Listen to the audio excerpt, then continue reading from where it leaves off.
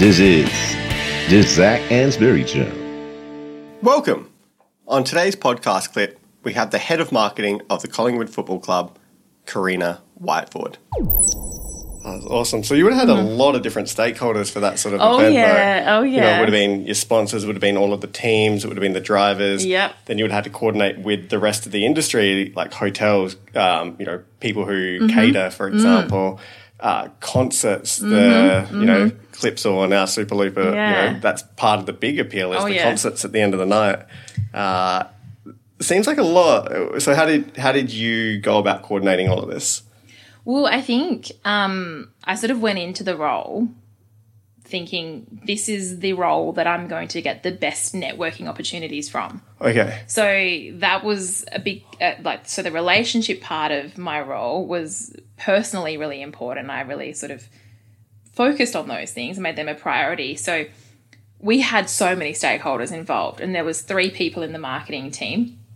So there was my marketing manager and a marketing assistant, and my role essentially was to manage the below the line activity. So there was multiple different agencies involved, like PR, social media, everything. So it was about managing those relationships on behalf of us as well. They were having to execute. And then managing, of course, the relationship with Supercars, who then had the drivers, and there was just so many different connections going on.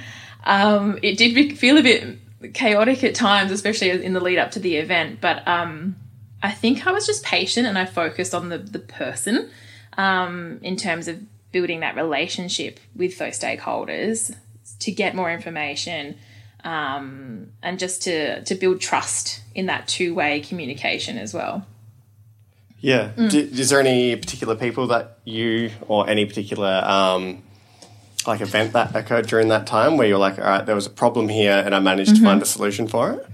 My favourite one is, and I tell this story all the time because it's like I love Brian Gleason, who is he's sort of the brains behind all the operation, and he has so much IP and just a fantastic person to work with and learn from.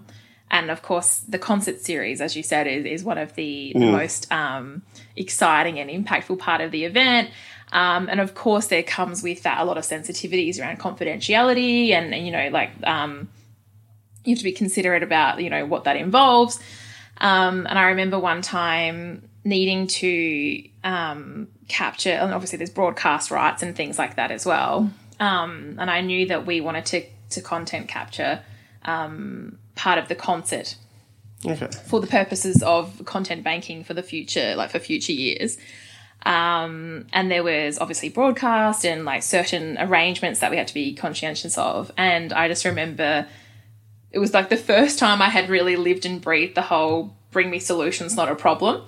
And so I remember going to Brian, and because he's such a important and very intelligent man, just feeling so nervous and going, I don't know how I'm going to get this over the line. I know I need to capture this footage, and I know there's so many legal things that he deals with. I don't want to be annoying, or I don't want to, just come across like I'm not thinking about his considerations.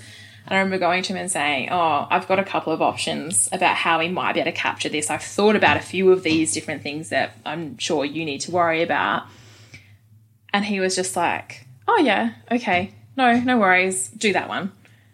And I remember just walking away and wanting to high-five just about everyone in the whole building because I was just thinking, like, I don't like it. These things are notoriously hard to work with, especially because you've got artist management, you've got, like, contracts, you've got everything going on. And I just thought I had scored the biggest win of the whole year in getting this solution across the line. And yeah, like he probably wouldn't even remember it because he's just like, that's not even a thing. But for you, it was like this really big moment of I can sort of work with and negotiate. This is like a really powerful tool to negotiate with people that have so much going on, busy, like really high level senior leaders. And I can converse with them, and I can have this relationship with them if I figure out what they need from me. Yeah. So that was a big one. I kind of picture you, walking along this slow motion movie type scene, and you're just like high-fiving everyone down the hall. There's popcorn going everywhere. Oh, it would have been 2 different looks. I swear, if it was a movie, the walking towards BG, it would have been like hands are shaking, papers rattling in my hands, a bead of sweat coming down my face, and then walking back, slow motion skipping, and just throwing the papers in the air and going, I've got this. Yeah, it was just, I don't know why it feels fundamental, but I think that was just a big win. I was like, oh, great, I can make things work. Yeah. So it changed your mindset then. Absolutely it did. Yeah. And I think, like, I really must credit my time at the tourism SATC because I had a lot of growth in that role, and I think it was not necessarily because the role was outside of my depth or anything like that, but just the nature of the roles and the people I worked with. I really found that I just learned so much about myself as a professional as well as a person, and I think that moment in time just shifted my mindset to go, I can be the puzzle piece that fits everyone else. Yeah. I've just got to figure out what other people need from me and work myself around that. And again, that's that problem-solving thing that keeps coming through. Yeah. It's like the theme of who I am is that I go, okay, this person's priority is keeping contracts confidential, making sure that management's happy, that we're not contravening any broadcast rights or any other agreements. So if I'm considering that on behalf of them when I factor in my solution, then it's going to be much easier to get the solution approved. Yeah. So, and that's certainly how I operate today, is I almost never, and I'm sure my current boss would maybe think of sometimes, where I don't take problems anymore. Like I try to find a solution first. Just because of that feeling I had, and I keep getting it now, which is nice. Yeah, and I think that's actually awesome advice as well, and it's something I picked up during my PhD. So and I think a lot of HDR students or higher degree by research students pick this up slowly as well, and I try to teach this to my students, which is, if you're having a problem with your research or you're having a problem with understanding it, mostly it's to do with their research. Yep. Come to me or go to one of your other supervisors with 2 or 3 different options. Tell them what the problem is and show them that you've thought about it all by yourself and that you're a big boy or a big girl and that the solution could be 1, 2 or 3 and then also have the balls to say, I think we should go with 2 because of A, B, C. Yeah. Because their job, they haven't thought about your problem. They have their own problems. Exactly right. And so you're taking the thinking out and you're sort of just going, choose an option. It's like multiple choice. Yes. And there's a reason why those sayings are so,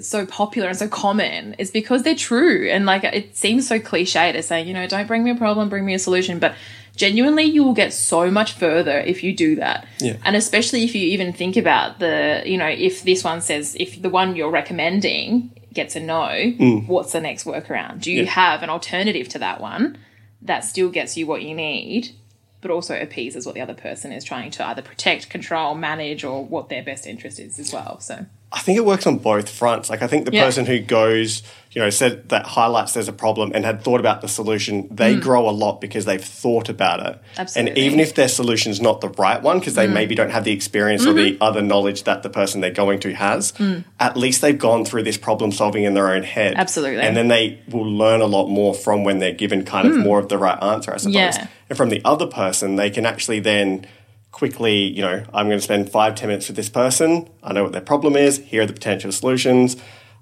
I can see how they got to that one, but they don't know maybe this background knowledge. So Absolutely. I'm going to steer them towards option 1. Yeah. And I find I got a lot better reception from even now, even because I don't have thesis supervisors, but you still have supervisors in your role.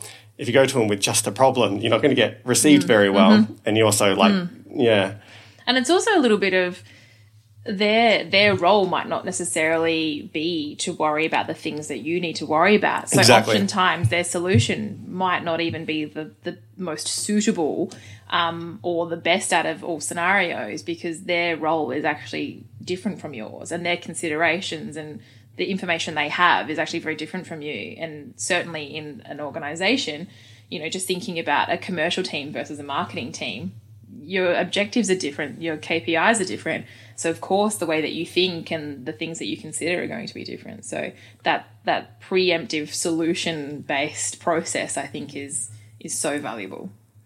Oh, 100% agree. Hey guys, it's Zach Ainsbury here with just a couple of quick reminders. If you've enjoyed today's podcast, then make sure you subscribe so you never miss an episode. There are plenty more interviews to come with some of the world's leading marketing academics and practitioners. You do not want to miss these.